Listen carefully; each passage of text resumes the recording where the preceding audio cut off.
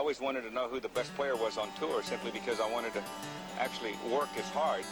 And then I ran into a little guy by the name of George Knudsen out of Canada. And I watched him hit the golf ball. I watched him with the wide stance, taking the club back way inside, releasing the club.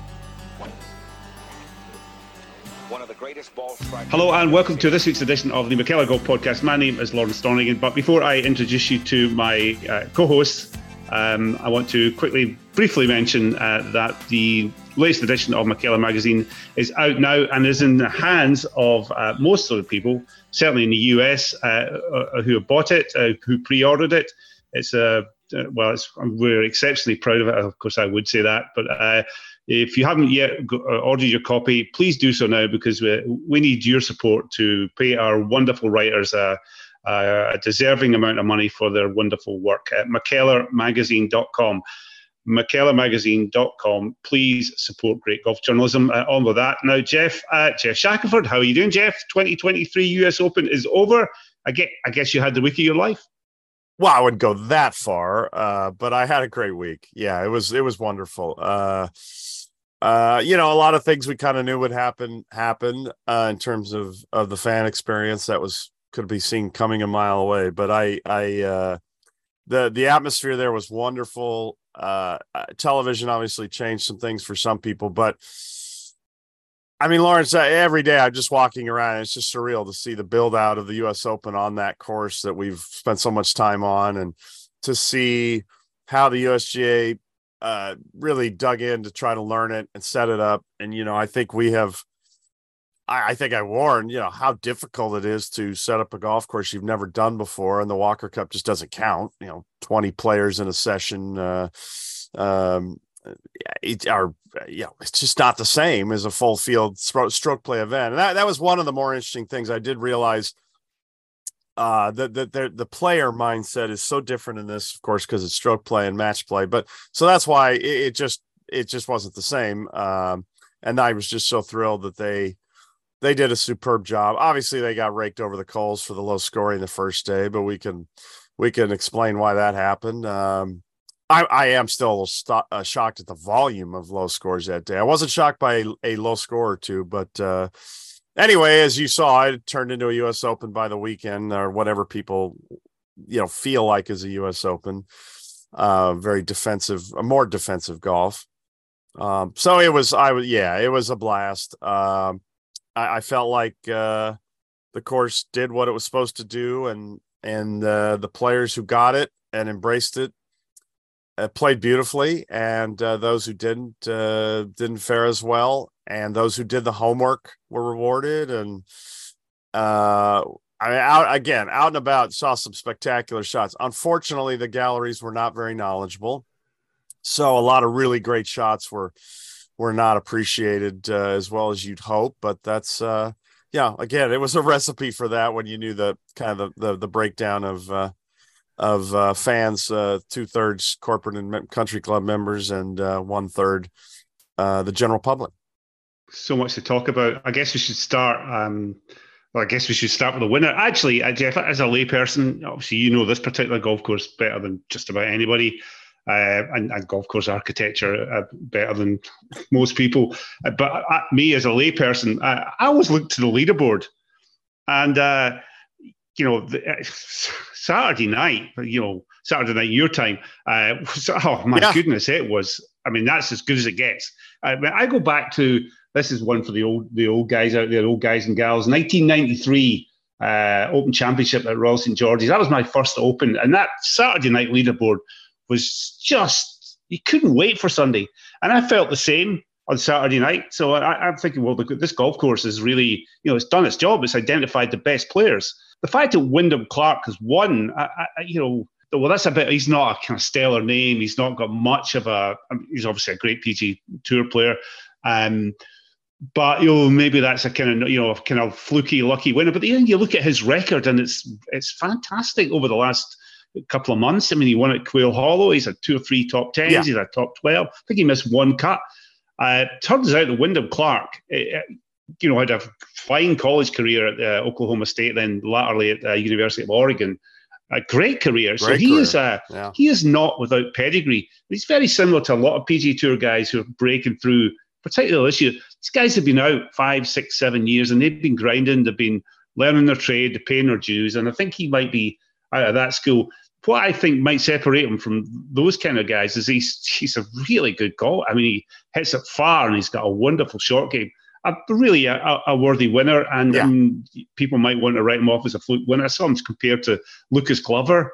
Oh, I know, and Webb Simpson. No offense to those guys, but give me a break. He's got a complete. I mean, Lucas Glover was not a good putter when he won the U.S. Open. Of course, now he's really struggling. No, I get all, but I do get it. I get why people go there. Don't you? I mean, he's not a household name, and he may never become one, or he may become a superstar.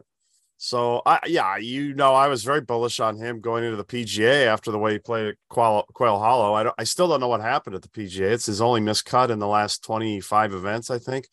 Somewhere in that vicinity, and you could tell by the way he won at Quail Hollow. You're like, oh, this is impressive stuff. And he thought he should have won at Memorial. He ended up 11th, but a complete game. I mean, he's got the power and he's got the short game, and we know that still matters. And I mean, some of the up and downs, Lawrence, he made on Sunday are Seve-like. I mean, Nota Begay came up to us because I was walking with Andy Johnson. We saw where he hit it on 11 down left. It's all mashed down Bermuda there because the soil's not great. The carts, the cart traffic over the years kind of beat that in. And I went, well, we don't need to watch that. He's toast. That's a bogey. And then we're up at 12. Here comes Nota coming up to the 12th green. He goes, he got that up and down from there. I went, oh, you got to be kidding me. That is insane. So he did it on 9. He made a great recovery on 8. So, yeah, you just have to salute the all-around talent and the confidence. And he's a good quote. And he's a more traditional. I mean, it's a more traditional story of somebody who was a great college player, but then takes a while to figure it out on the tour. That's a really interesting story, by the way, trying to get all those different swing gurus and the way he found it in the dirt. I mean, I didn't even cover any of that yet. And that's just really a cool thing. And he's at that age where it's a more traditional golf career where you take a few years to figure it out. You have the talent, people see it. And he had a life experience thing with losing his mother, that's a setback. And, just some stuff going on there that this is more of what is a traditional trajectory or career arc of a player instead of kind of where we're trying to push the game, this youth thing, which is going to be a disaster. So, I just was so impressed with everything he did. And by the way, got there early, learned the course, hung out, all that stuff, which we felt like was something that would really help somebody, and it did. And I do wonder, by the way, if Rory did a great job diving in, but I do wonder about that shot on 14 going at the pin, if he had just spent a little more time out there. I mean, he did put in the time. I was literally with him when he first saw the 14th green and showed him some stuff, but that was a pin. You just play left, and with a little spin, it's going to spin down. You're going to have an 8-footer for birdie or 10-footer. And he went at the pin and got a break, and that he got a drop. But that was the difference. Even though he 3-putted 8, that wasn't great. But the difference was 14. Just you could not make worse than par there. And Clark's 2 shots there are just unreal that he got home in 2. And then I was just thrilled, of course, that he hit it in that little slot, because I think I can share this now. They were between hole locations for Sunday, and I was out there when they were looking at them on Saturday, and I was very pleased. Let's just say I made a case for the left pin because I thought it would tantalize somebody into trying to sneak it in that little neck. You get in a lot of trouble if you don't. So I was really happy they went with that one. I think I don't know if it would have changed Wyndham Clark's thinking, but it sure allowed him to hit 282 3-wood, crazy shot. And into the wind, by the way. Actually, I saw a picture of you at McElroy earlier in the week. I don't know where it was. What was going on there? Could you reveal? Was this a practice round for Rory? I saw you and him were. Yeah, he was. He went out late Monday, and I saw that he was. I saw it on live from. They showed him out with Faxon, and I went, well, the place was empty. He went out late, and I thought, well, I'll go watch this. And then he started talking to me, so I felt like that was a license to walk and talk. I stood back, but he came over to me and said, finally you're associated with something decent. And I went, well, that's the nicest thing anybody said to me so far. He had watched, Andy Johnson and the Fried Egg guys did that beautiful video. Amazing how many people watch that. They don't buy traffic. People really do watch that. They actually engage in that, because I just can't even believe how many people talk to me about watching that video or recognize me from it or message me. It was crazy. Yeah, no, they don't buy traffic. Those are real hits. And Rory was one of the ones who watched it. Great work by Cameron and Garrett and the guys. So yeah, we walked. I went with him the rest of the way and showed him what I thought might be some possible pins. I didn't give away anything the setup guys definitively, because they hadn't decided on a few things, and it was great. It was really, the neatest observation I thought I heard, because he'd never been there, so he was just blown away by the size of the back nine, and he'd just come from a course in Canada that he said was kind of the opposite. Careful, yeah. No, it was just cramped. It was claustrophobic, whatever. And he and I knew, I just always felt this was going to be a great place for him, because he could get that driver mojo going. And my God, he hit drives that were just epic. And I just always felt with the draw that he can hit, and the greens being, I just had a good feeling about him, and all along. And so, yeah, one of the things he was, when we got up to the 14th green, which ended up being probably his undoing, I took him to the back and I said, look how much this goes away from you, but from the fairway, you don't see it. And he said, I just all these greens, they look small from the fairway, and then you get up to them and they're much bigger and they play bigger. He goes, I love that. I go, wow, that's really a cool observation. I'd never noticed that about the green. So it was fun hearing some of his thoughts as a first time person out there. He embraced everything about it. He didn't seem to find one thing he found or he thought was odd. And he obviously dug in, and Harry works really hard at getting all those details. And so it was really cool to see him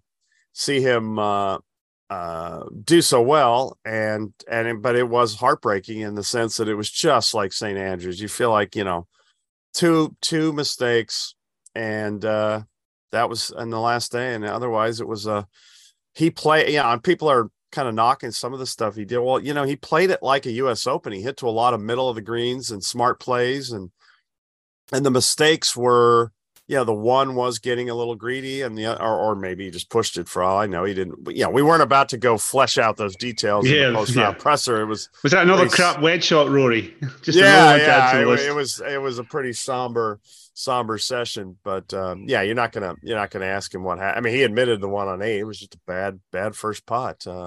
He was caught off guard by how slow it was. I don't know how. The greens measured 14 at the start of the day, Lawrence, Sunday, and they were so hard.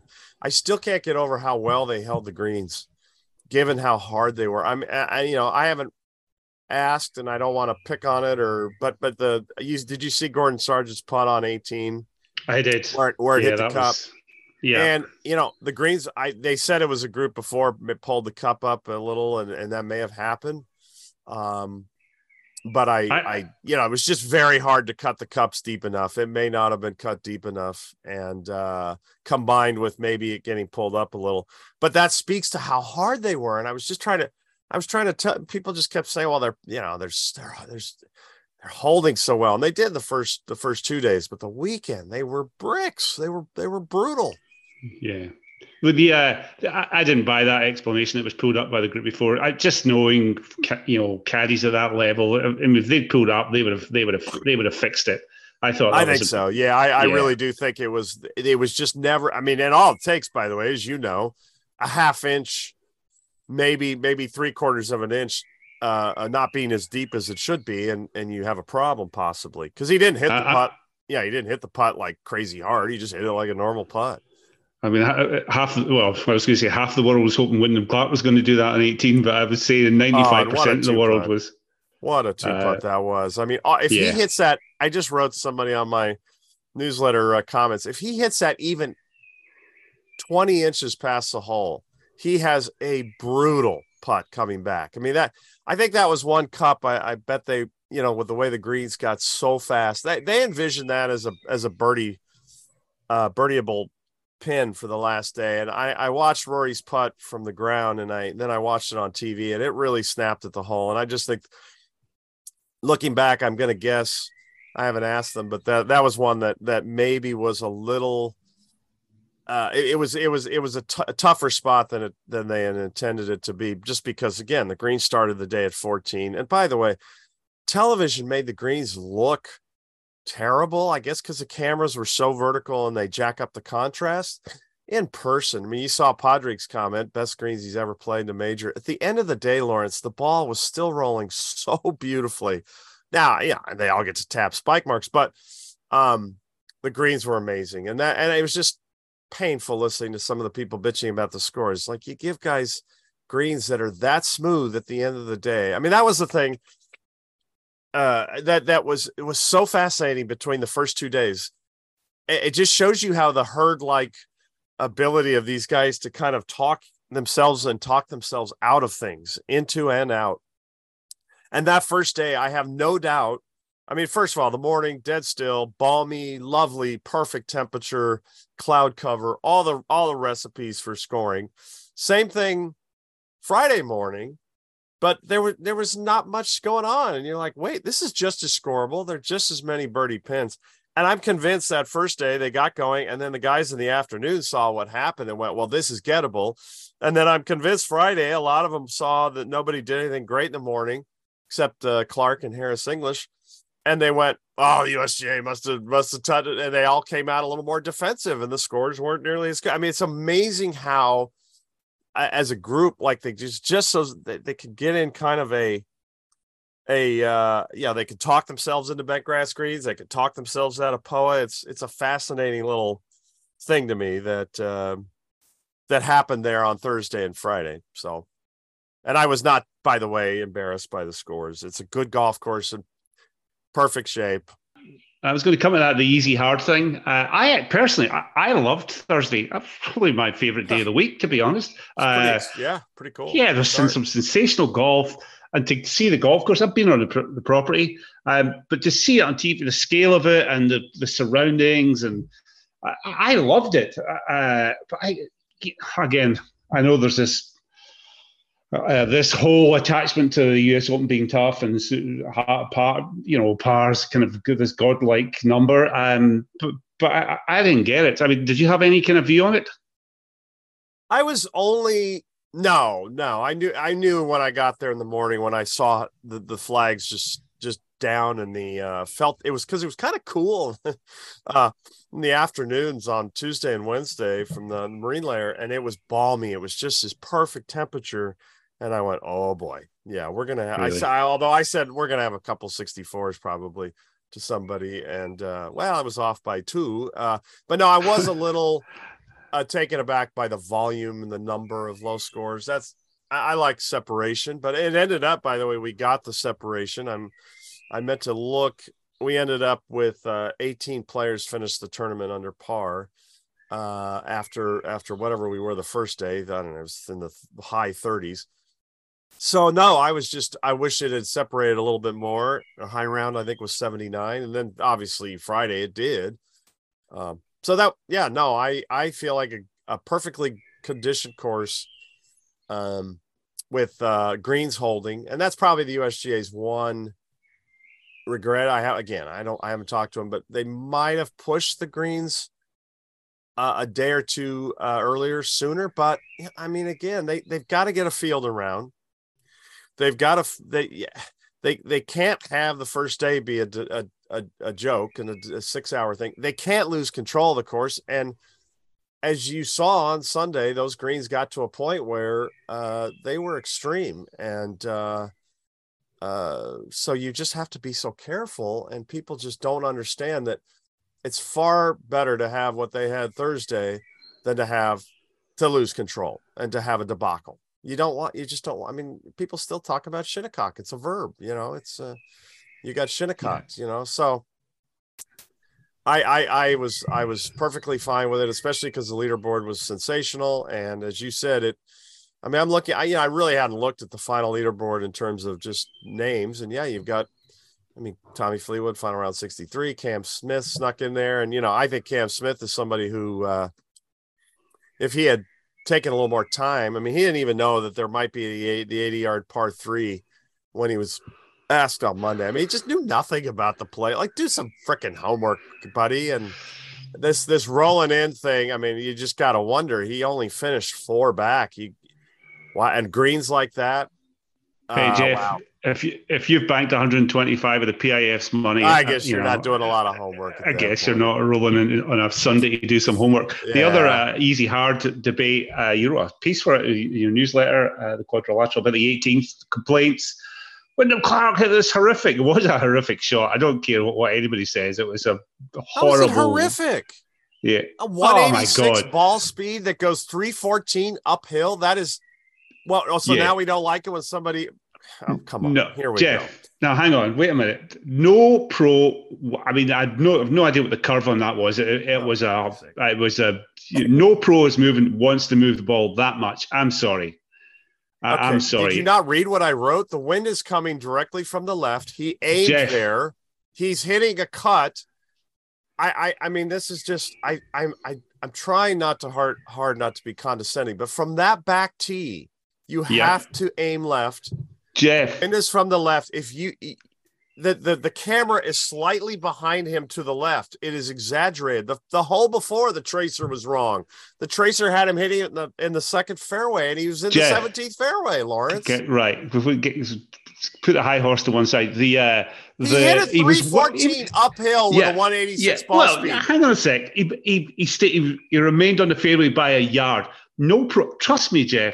No pro is trying to wipe the ball that much, okay? They're just not. They're not. That was like I don't know. He started down the left side of the fairway, then ended up on the right side by a yard. He's probably moved up 30, 40 yards. So the wind is from the left. It doesn't take much to push it that way. I don't understand why this is that complicated. You are being condescending. And by the way, that would have been fairway. Regardless of how they changed the hole and not, it was fairway all along down the right. I'm leave that to one side. I thought it was a bad shot and he got away with it, and that's fine. Yeah. Okay. He was 7 yards shorter than McElroy, who hit a draw. 7 yards. He freaking nailed that drive, and the wind pushed it, and it's the reaction. Well, you can't see; it's directly into the sunlight. But in your piece in the Quadrilateral, you did. It wasn't easy. The hole wasn't easy. So people go, "This hole's too easy." It's the hole of the day. Yeah. What were the numbers again? How many birdies was it? 4? Four final round birdies. There was another. By the way, Patrick Rogers, who knows that course like the back of his hand. He's played there a ton. Was out practicing with Barkley Brown, and we had a nice chat. And he knows the place very well. He hit it in there. It's doable. I'm not wild about that tee because of that. Because it's, I think it should be about 10 yards shorter because if you could get a brutal wind there. And anyway, I think it's emotion of Rory not winning that people are annoyed and the extreme of the look of the tracer. But whatever. Can we just actually briefly touch on Rory? A couple of things struck me. One, he is so popular by miles, the most popular golfer. Yeah. It's just not even close. Obviously, Tiger impressed everybody, but it's kind of Rory kind of owns everybody's hearts for some reason. It's just the outpouring was absolutely incredible. It took me a bit by surprise, and I've been following and watching him for God knows how many decades or a couple of decades. He's 34 years old, by the way. That shocked me. I know. I was doing some radio show yesterday, and Rory, kind of psychoanalyzing Rory as you always have to do. I was saying, if he has Mickelson's career from here on in, he's got 10 majors. Yeah, but so it's not like it's a disaster. But I wonder, what do you think? I'm going to ask you to psychoanalyze what's going on. Do you think it's just bad luck? Do you think there's some kind of mental block? Because he's coming so close. Again, I looked last night. I think of the last 8 majors, I think he's got a 12th, and then everything else is a top 10. And he obviously had that miscut in the Masters. If it was anybody else, people were going, "Oh my goodness, he is so due. What a great run of majors." But it seems to be everybody's got their hair on fire over Rory. I don't know. Do you? Probably not. Yeah, I think there's a little overreaction to this being some sort of massive mental block or something. I think it's a little bit of bad luck. I think it's a few questionable decisions in spots, but nothing like, whatever, Phil at wing foot off the tee. These are, again, he just played at a pin he shouldn't have played in on 14. He 3-putted.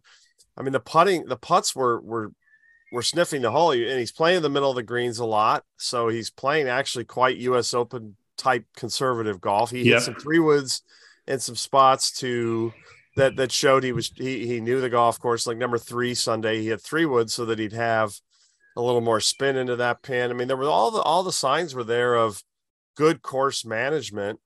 He just couldn't make a couple of key putts that was the difference. It was just like St. Andrews that way. But I thought everything else, the management of the game, the energy, the driving is just absurd.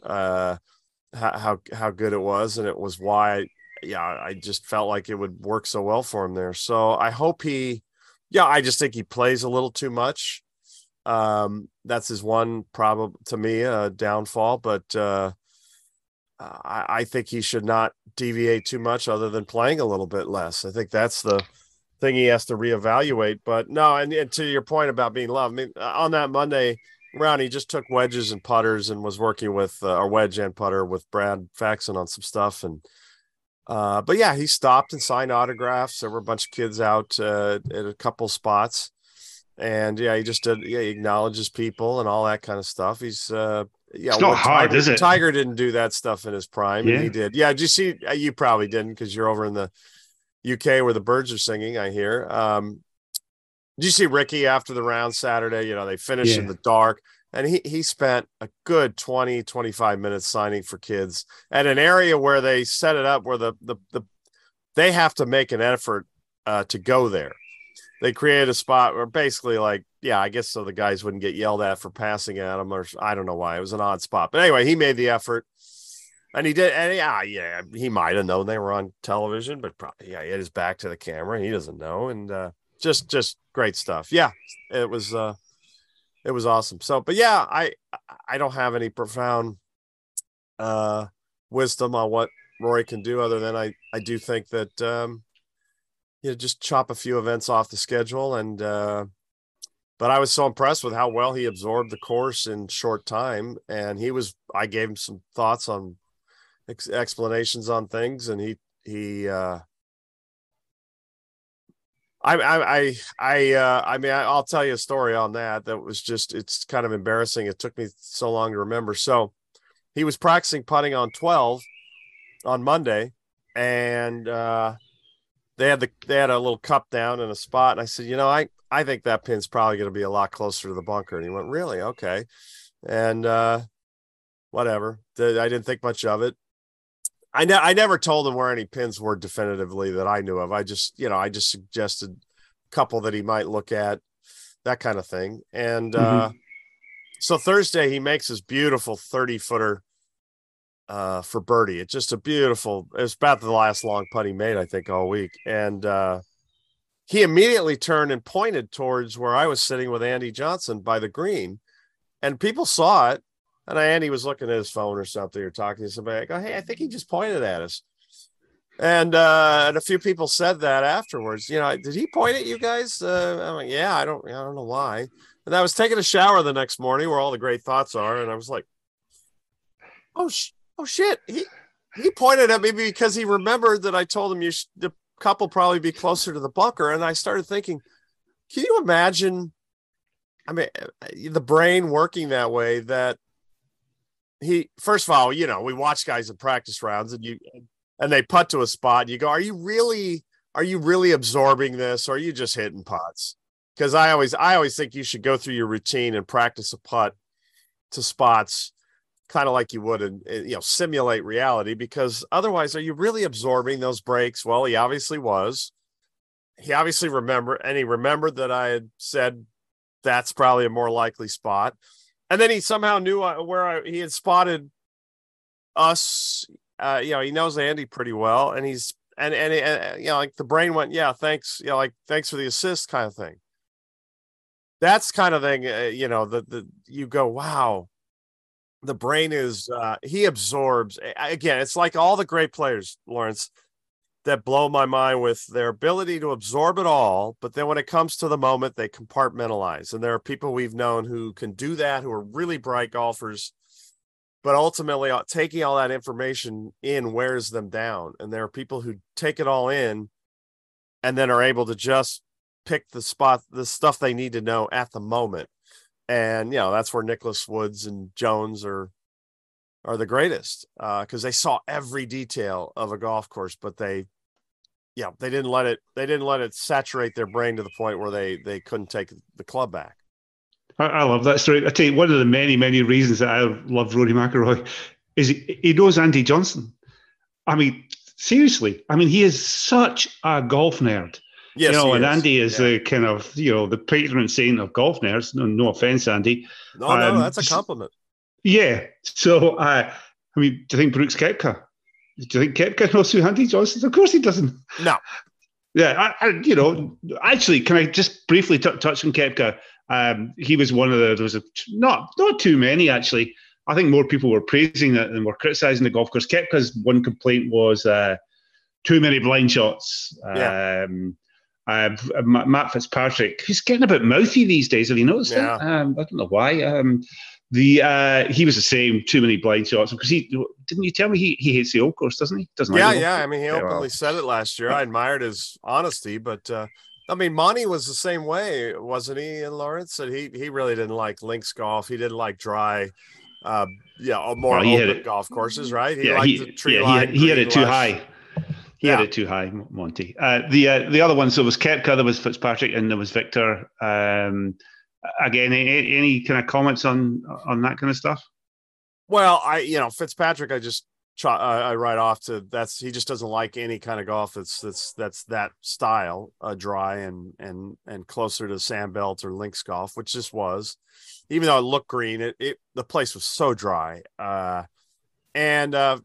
Victor, I don't know. He liked the ninth hole, which was nice, there you go. Exciting.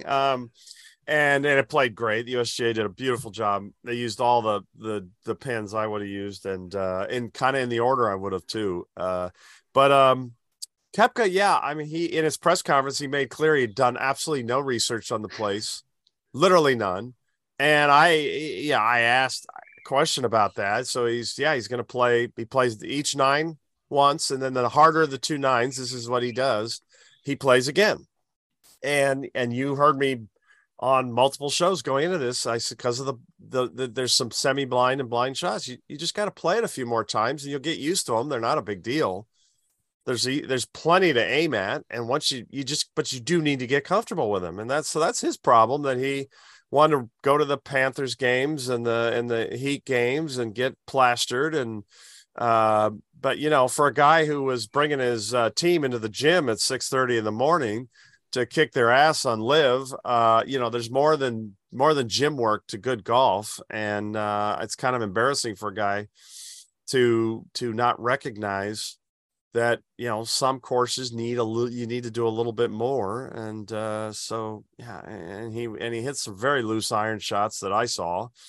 So I don't really know what to say to that. I'd get it if he was critical of something else, but that was his fault for not doing his work. I guess his response to that would be, well, this is my system of doing these major championships. Right, and it is. Yeah, and it did work. And we said it over and over again leading into this. This is just like the old course, it's not the depth of intricacy of the old, but you got to do a little extra work. It's not, and by the way, not a lot. You don't have to. You have to spend hours and hours and play 12 rounds. It's just like you got to play these holes 2 or 3 times for sure, and that's what Rory did. Here, can you give me a word in defense of blind shots, even at major championships? Well, in this case, every one of them, you had something to aim at. Yeah. So where you if you just work out the lines and where the rough line is, let's say on a tee shot, you know what you need to aim at. Number 12, they narrow it. I was very nervous and about that and the reaction to that, and it ended up not being a big deal at all. The guys, the 16th. Is a blind or semi-blind second shot normally, but the tee was so far back that the guys were actually landing in the landing area where they could see the green, so that one doesn't count. There's some semi-blind shots in that the bunkers hide parts of the greens. Well, that's not a big deal. You can see the pin. So I just don't. The third tee is a blind tee shot. The fairway's 60 yards wide, so not an issue. So I don't understand. In this case, I get it on the old course because it's so difficult to line up. But this place, not at all. Yeah, well, on these semi-blind shots you're talking about being on the premises. What are the input? Was it just rough lines, or are there buildings? Are there any natural targets? Yeah. There's trees in the distance. There are things in the foreground. It's just not hard. There's an aiming rock off the 12th tee. It's small. They don't paint it white, bright white anymore, but it was there. So the 18th is kind of you don't really see the fairway from the tee. Things like that. It's more semi-blind stuff. So again, a little bit of scouting and I think Wyndham Clark. Look at its attitude. I hate to do the old attitude as a decision thing, but Wyndham Clark played it the Tuesday before with a member who guided him around, and he walked off the green and went, "Holy cow, this is great for me. You got to putt well. You've got to drive it along." He said it was a distance bias, which is interesting to me. I didn't feel it was distance biased, but that was his take. He used it.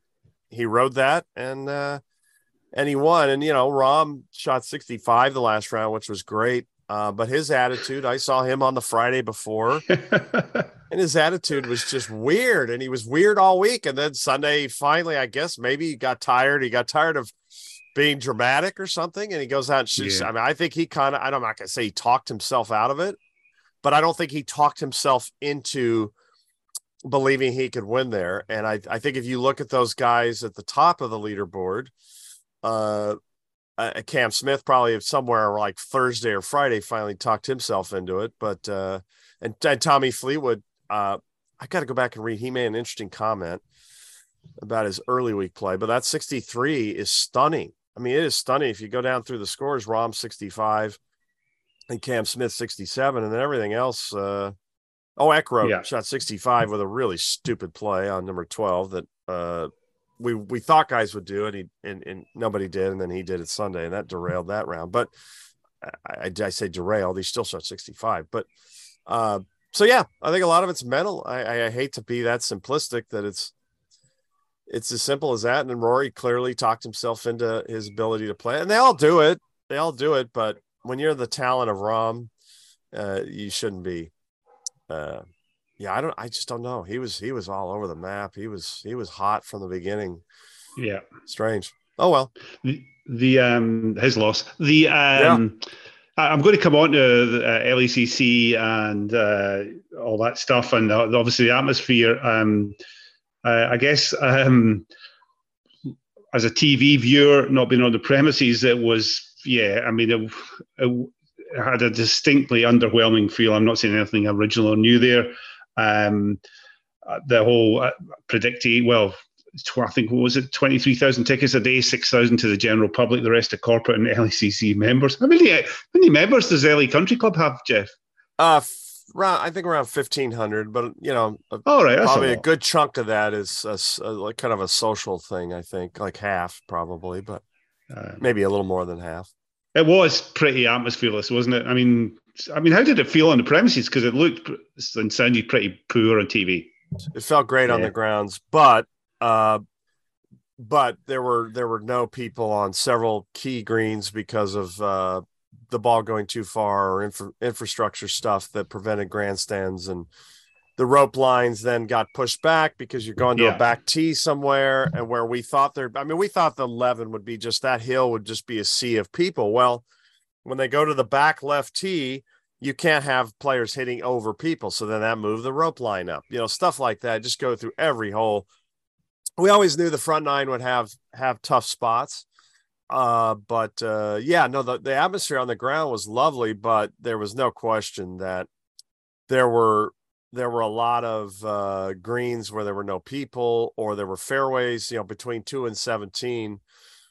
It's a combined fairway normally, but not for the US Open. And it really wasn't worth it to try to get people between those fairways. So then, you have the camera shot on 17 and there's nobody there. There were 2 huge grandstands that were full. So it was, and then you throw in, it was not a knowledgeable fan base. Was it all corporates, Geoff?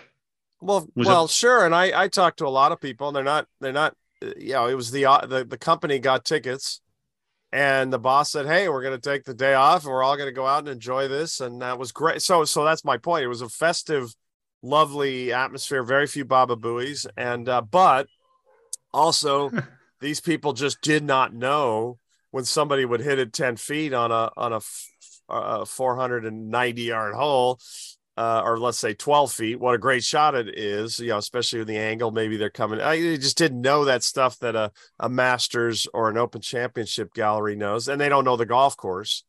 And then they can't see it very well. So even the ones who are knowledgeable, just didn't have the views. And so it was a combination of all these factors, totally predictable. The style of, the golf knowledge of the crowd, the accessibility and the volume, the number of them on a big property. And it was all totally predictable and unfortunate because, people need to remember that the Genesis sold out this year. The crowds were great. The energy was off the charts. Everybody talked about that. What a scene at Riv. And Riv's more compact, and so you are right next to the action. It's pretty much the total opposite in terms of spectating. You can walk all around.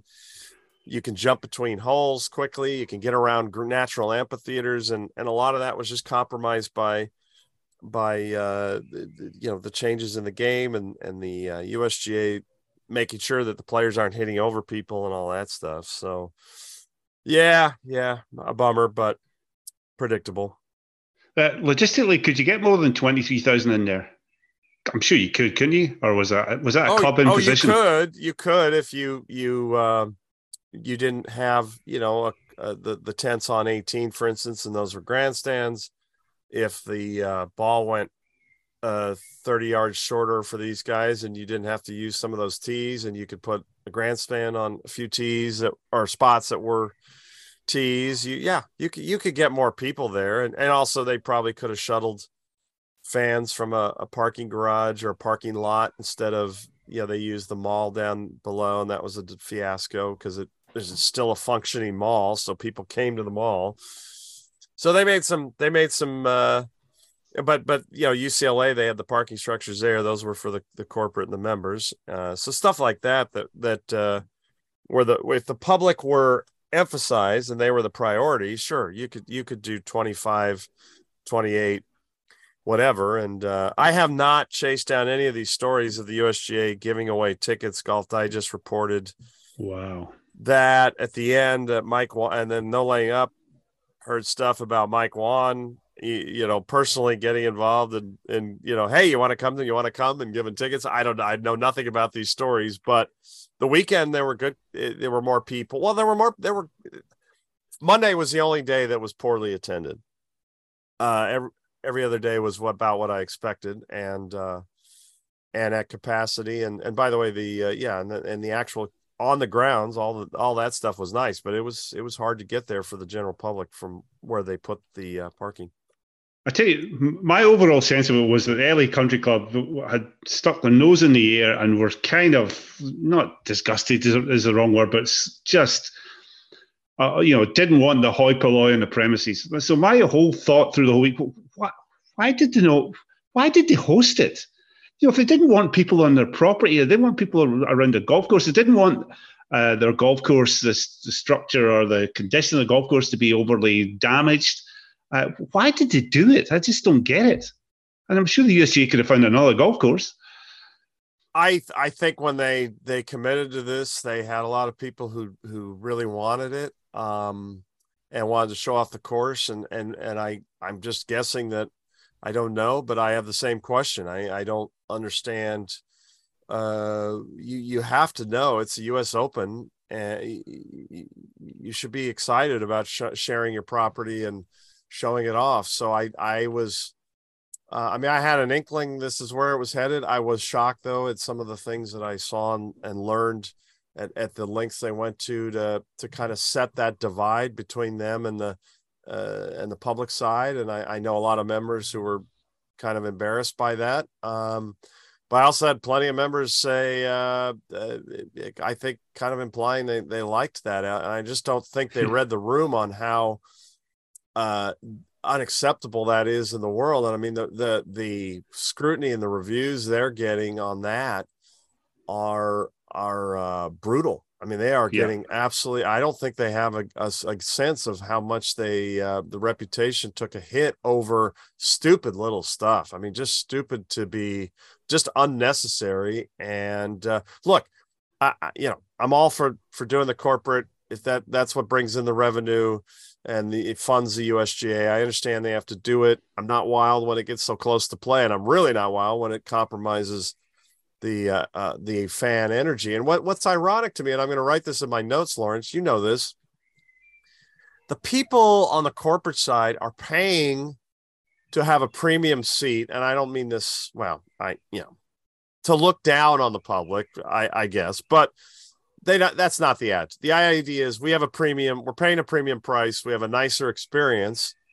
And we have an unobstructed view over this very energetic scene, the corporate boxes in an arena, same thing. And great, fine. If that's what you want, I like to be down in the trenches and hear the noise, but hey, some people just want to come out and have a lovely social day, do some business, entertain, and we can accommodate that. And they pay a premium for that. And that's great because a lot of that money goes to funding what the USGA does. But those people don't want to pay for that if the thing has no energy. What's the perk if it's dead out there? So that's where we've seen this happen before, where that happens, and then the people don't feel like they got their money's worth, and then on television it doesn't translate. So it was really, that part was a bummer. But like I said, when you were there, people were having a great time. They were, but not ridiculous. They were not doing Baba Booey crap. So I felt like it was a on the grounds, it was a nice time. And then of course there were a lot of people I spoke to who just were so excited to see the place. Andy Johnson, I think it was him that tweeted, there's a great picture of the first tee, mocking the atmosphere. I'm at the amateur championship this week at Hillside, and there was more people around the first tee at Hillside, definitely, than there was around the first tee at the US Open. I mean, and what's painful about that, now we had big names and all that, but can you imagine if we had somebody, a Tin Cup type story, a qualifier in one of the last three groups, which we've seen many times, Jason Gore, Pinehurst, and things like that. And one of the big moments of that storyline in the Open or the US Open is that first tee moment and the chance for the people to give that person that extra, we're rooting for you, the underdog. And here we have this thing where it's just kind of fat cats and an exclusive experience. I mean, not even like a 20-person grandstand. And then, you got Bob Ford, is just kind of not a. I mean, I don't want to. You don't need to have a ring announcer, but a little more energy. Like it's just was very on U.S. Open like, and it's not, and some first tees are tough. Marion doesn't have a lot of room. There are places that just don't, but this was, and of course they're teeing off from the putting green. People keep forgetting that because the guys just do such amazing work in the gym. But the first tee is on the other side of the roses that are there, and that's where they should be teeing off. So even with that tee, by the way, another 20 yards longer than the Walker Cup first tee, still hitting, the Bombers are still hitting 9 and 8 irons in the afternoons. Just a joke. 578. It's just comical. I mean, it's a slightly downwind and downhill, but come on. Anyway. Yeah, by the way, I forgot to ask, of the amateurs that you saw, did anybody impress you particularly? I mean, Sargent won the silver medal. Yeah, Sargent. I mean, I wasn't impressed with what I saw at Augusta, and but I did always have that sort of caveat. Well, a lot of people get exposed with that grass chipping wise. It's that overseeded Bermuda there, and it's a little different. It's a little grainier in spots, and even best players we've seen, I don't know, they hit some really weird and it's wetter usually. They hit weird shots sometimes at Augusta. So he was on Bermuda here. Of course, I didn't see him miss many greens, but I was really impressed. The demeanor, he could have been really mad about that situation on 18. He was not. Really impressed with his game. Was moving the ball obviously a long way. But also can shape the ball, had shots around the greens a couple times that I did see him miss a green. So I was very impressed with his game. Yeah, great. Barkley Brown, nice player too. I did watch a little of him and chatted with him a little when he played his practice round. Very sharp fellow. Oh, he is one sharp cookie is Bartley Brown. I think that, making the US Opens secured his place in the GB&I Walker Cup team. I would hope so. That and the fact that we don't have many great players right now, but we'll just leave that to one side. Yeah, by the way, it was neat. Carl Phillips and Thor Bjornsson and Sargent played practice round together. That was cool. I watched a little of Alex Yang, lovely young guy, and talked to his mother, and he was playing with Bryson. They share a teacher, and he was handling that experience quite well. And Bryson was in great spirits and loving the golf course. By the way, another guy who I think kind of talked himself into liking the course, and for good reason. Same thing, he can hit a big high draw, and had a nice tournament for the most part. It looks like he stumbled a little last day, but so impressive feat there for Stanford to get 4 players in. Just one. I'm laughing at this. The US Open 2039 is scheduled for LA Country Club. Do you think I'm trying not to laugh? One, because it's so far out, and if I laugh, this lingering cold, I'll start coughing and hacking. That's why I'm 2039. Do you think it'll happen? Really, after what happened last week? I don't. I just can't fathom that. The membership would want it back, but I did. That's why I never understood why you announced it first. I think everybody wants to see how it plays. I think the USGA will just sit back and wait and see what if the club says, hey, you know what, we made some mistakes there on that front, and maybe you guys made some. Maybe they'll have they'll let everything cool down, and maybe everything will be fine. I think it would certainly the Women's Open I think has less build out, and so that should probably stay on the schedule, and then they'll reevaluate after that. But that is the danger of this of securing things so far in the future. And we'll see what happens with the distance reduction, because we don't want to call it a rollback. But I don't know if you caught any of Mike Wan's comments on that. Quite funny and quite good. But did you see any of that, Lawrence? I missed that. No, sorry. Well, in the press conference, he was asked right out of the gate by a TaylorMade ambassador. Always nice to have that in the press center. Proud TaylorMade ambassador, about it. Of course, he got the questions about Well, can't we put a stop while we sort out this Live PGA Tour thing? Because they're the game, the game should stop everything it's doing for this little debacle that's unfolding. And Juan said, we started this in 2018. How long do you want us to take? I mean, he didn't say it like that, but he said it much more diplomatically. And then I asked him about the session in with the pack and asked him if he could characterize the presentations by the other companies, and he was not invited to that. I was actually surprised. I would have thought they would have allowed that, but the gist of it, the most interesting comment was, one, he said it's highly unlikely we'll change course on what we've proposed, and number two, he said they're already sending in equipment for testing, the thing that would cost billions of dollars to research, and the thing that's so hard to figure out. And we don't know if we can do this. This is really difficult. And they're already sending the product in for testing. These companies they're never going to be happy. And I think that's what these organizations have realized. I had an executive committee member ask me what I thought, and I just of how they're handling it. And I said, well, Mike's pushback and explanation of all the questions was fantastic. I mean, he just absolutely put some notions out of their misery. And even Ram was asked, should this be stopped while this is sorted out? And he just was like, well, I don't really, they're like, they don't have anything to do with each other, different organizations. Like, yeah, no, that was a great answer.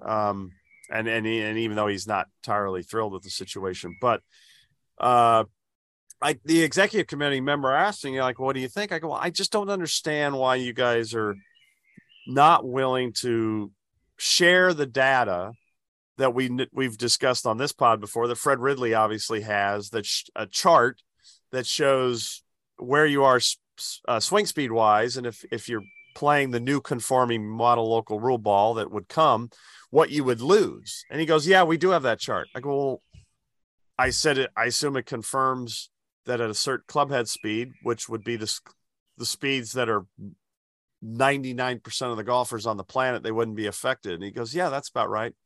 Well, I go, then that means everybody could play this ball and they probably wouldn't know the difference. Probably, but we'll see what they produce. I go, well, I think that's something you need to share. And he went, okay, interesting. And then I said, you just don't ever talk about the safety issues and the slow play issues caused by it. And I think more people need to hear the safety. And I took him through some of the stuff, and he, I just don't think that had really even dawned on them. At least at the executive committee level, I think at the lower level. So they're trying, but yeah, they're getting hammered. They're getting just hammered on all sides about how terrible this is. And you can't do this while we sort out our live thing. Well, what do you think, Lawrence? We're in like chapter 2 of about a 20 chapter book on this thing. Yeah. The live thing. I mean, we are, well, every week something new pops up. DOJ, Senate, and Senate investigations now. My goodness, it's they may be having hearings within weeks. Yeah, I saw a quote that Blumenthal said within weeks, and then Jay Monahan's has a health situation. I'm guessing we won't see him for a while. Nobody has a clue what that was about. So the point being, if we wait around for Live PGA Tour thing to be sorted out, then 2026 becomes 2036. I mean, not quite that, but it's yeah. So again, but I mean, it's just the bad faith of the equipment companies will be stirring this particular pot. Yep. This whole bifurcation, as you just said, is just the biggest bogus argument of all time. But again, by any means possible, they will try and stave this off. Meanwhile, behind the scenes, they're actually according to your version, Mike Wan's comments, they're actually complying. So it's anyway. Listen, we should kind of wrap this up. We're going to come on. I just wanted to talk to you about your LA Country Club experience, the US Open experience. And so we'll leave all that other stuff, the Live stuff and the PGA Tour stuff and the Jay Monahan stuff to one side. Just before we go, a bit of politics. Turns out our new US Open champion is a bit of a QAnon devotee. He was not caught, well, from 21 or whatever, a couple of years back, liking all these crazy right-wing conspiracy theory tweets. Yeah, a lawyer that Trump even thinks is bad shit. Lynn Elwood, I think the guy's name is an absolute really wingnut. Yeah. Just a quick question, not really about that, but I mean, can you separate the golf from the golfer? I don't know. I mean, it soured me a little bit on Wyndham Clark, I have to say, but maybe that's a flaw in me and not a flaw in him. Yeah, obviously it was not a setting to ask because there was some anti-vax stuff, and he obviously played some tournaments where you had to be vaccinated. So, they're likes. I don't want to. I can't. And 3 years ago or 2 years ago, I can separate it because, I'd like to know more, and at the moment, I just feel like you have to go by the way he played. You know what he's kind of gone through in life, what his mom meant to his golf career, that she essentially got him going in the game. I wrote about just the karma element of him, what people coming up to him, never had that happen before, showing him pictures.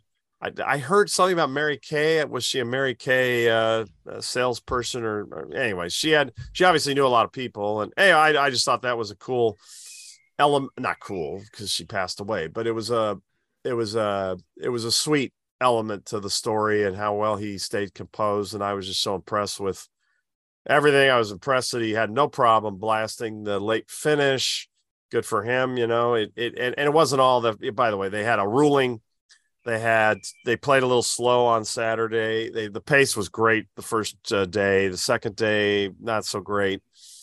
Because the wind actually came up in the afternoon, and it's amazing how it changes the dynamic. So he was right to be mad about that. TV wanted that late finish. We thought the sun would be out. We thought they'd play about 25 minutes faster than they did, or 20 minutes.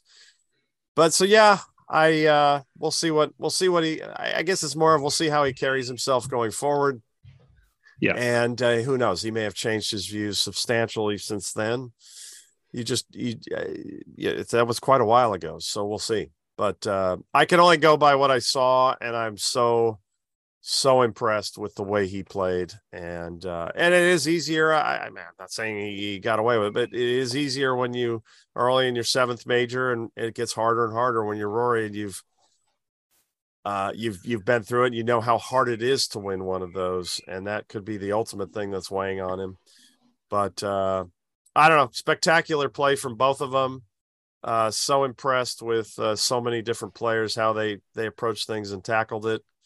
Absolutely tickled with the way the course played. I totally get all the criticisms on the energy, but I know that the people who really looked at it, and the people who, by the way, who recall, the old U.S. Open, that's not coming back. It's just not coming back. It may be at Oakmont, but I don't miss that kind of golf. This was multi-dimensional. I mean, who cares, about the old way? It was a slog. It was at times.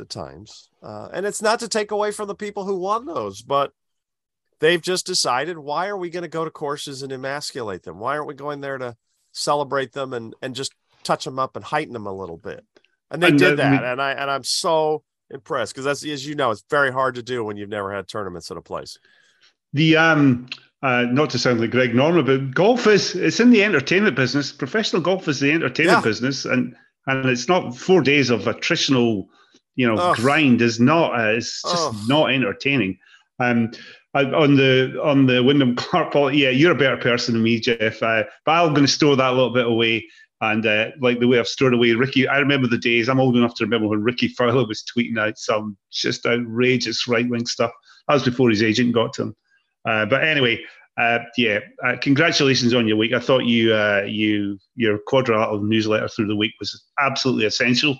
And all your various, I wasn't my normal thoroughness, because I wanted to go out, like I warned. I wanted to go out and watch, and gosh, it was fun to watch. And again, the crowds, the people who were there, were having a great time, and then I had so many fun conversations and nice. I laughed a few times. Thank you, great job. Like, thank you. Well, we just took the money that was given to us. They took the marching orders, and George Thomas was the one that and Billy Bell were the ones that created the cool stage, and And the players were largely extremely positive, and that's as you know, hard to get them to like anything at the moment. They're a tough group. But you did it, so congrats. Right, well, we'll leave it you, at that, Lawrence. Geoff. And it looks like a beautiful day there. I hope you go out and enjoy those chirping birds, and I look forward to hearing about this voyage over there, the third of the year. Actually, Hillside and Southport and Ainsdale this week for the stroke play rounds of the amateurs. You're going to have a hell of a time when you get to Hoylake, Geoff. It's my goodness, these golf courses, they look. I just love the colours. Hopefully we don't get much rain. A little bit of rain would help, actually. But my goodness, it looks like it looks to be shaping up to 2006. Wow. And that was 2 years in a row too. I mean, after last year, that's amazing. Yeah. Anyway. Well, good. And one question: Have you investigated have you asked anybody at the RNA why they hold this either the week of the U.S. Open or the week after? Is it so that they don't have to come to the U.S. Open? I mean, I saw David Rickman of the RNA. They had some people there, but why do they? I will ask Geoff. Lost. It gets lost. I will certainly ask. I'll also ask why they have this is really bad. The amateur championship of golf courses where you can't use a driver on the driving range, but that's. Well, I think I have a theory. I have to tell you about that. I'm sorry. We have to talk a little bit of golf ball on that front. So the driving range in LA, they created that was a entryway for the media and members, the back end of it. There's a gate on Clubview Drive and Holmby Park, and it was a great setup in that sense for bus drop-off. And so they had to put it's about 375 from the back of the tee to the end of the range, a little uphill. So they brought in a fence to protect those coming in, and very nice established fence. Well, guess what, Lawrence? I know you're going to be shocked when you move that up to 330. And they're hitting juiced balls with juiced drivers. Lo and behold, Wilco hit one out of the property. Bryson was just pummeling over the fence. So they had to bring in a second fence, and the security guys were wearing hard hats. Somebody got hit, thankfully, apparently not fatally or in a bad way. But so there you go. They bring in a fence, and they had to bring in second netting and I would walk in every morning just clinging to the fence so I wouldn't get pummeled, and that was your member media entrance. So just a reminder once again that the ball goes too far. We'll leave it at that. Good point. And I assume that is the reason at the amateur. Yeah, we were laughing. The highest ranked player in the field is Crystal Lambrecht from Georgia Tech, South African boy, who I think his ball speed is about 190. We were laughing. He'd probably be able to hit a 7-iron on the range, and that would be it for him. Oh, dear Lord. Anyway, we'll leave it at that, Geoff. What a world. What a world. Talk to you soon. All right. Thanks, Lawrence. Enjoy the trip. I look forward to getting over there.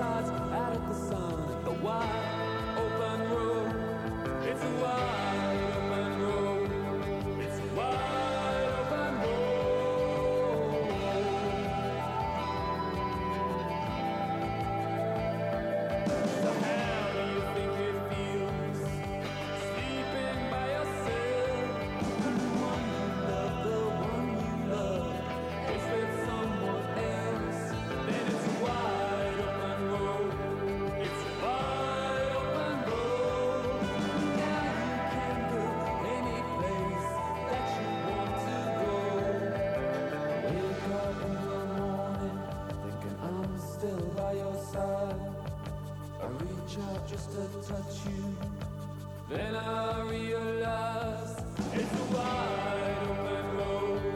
It's a wide open road.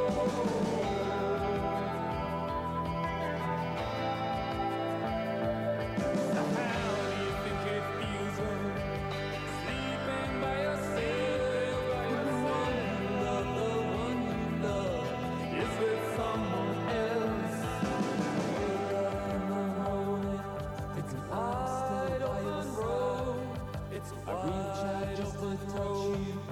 Then I realized it's a wide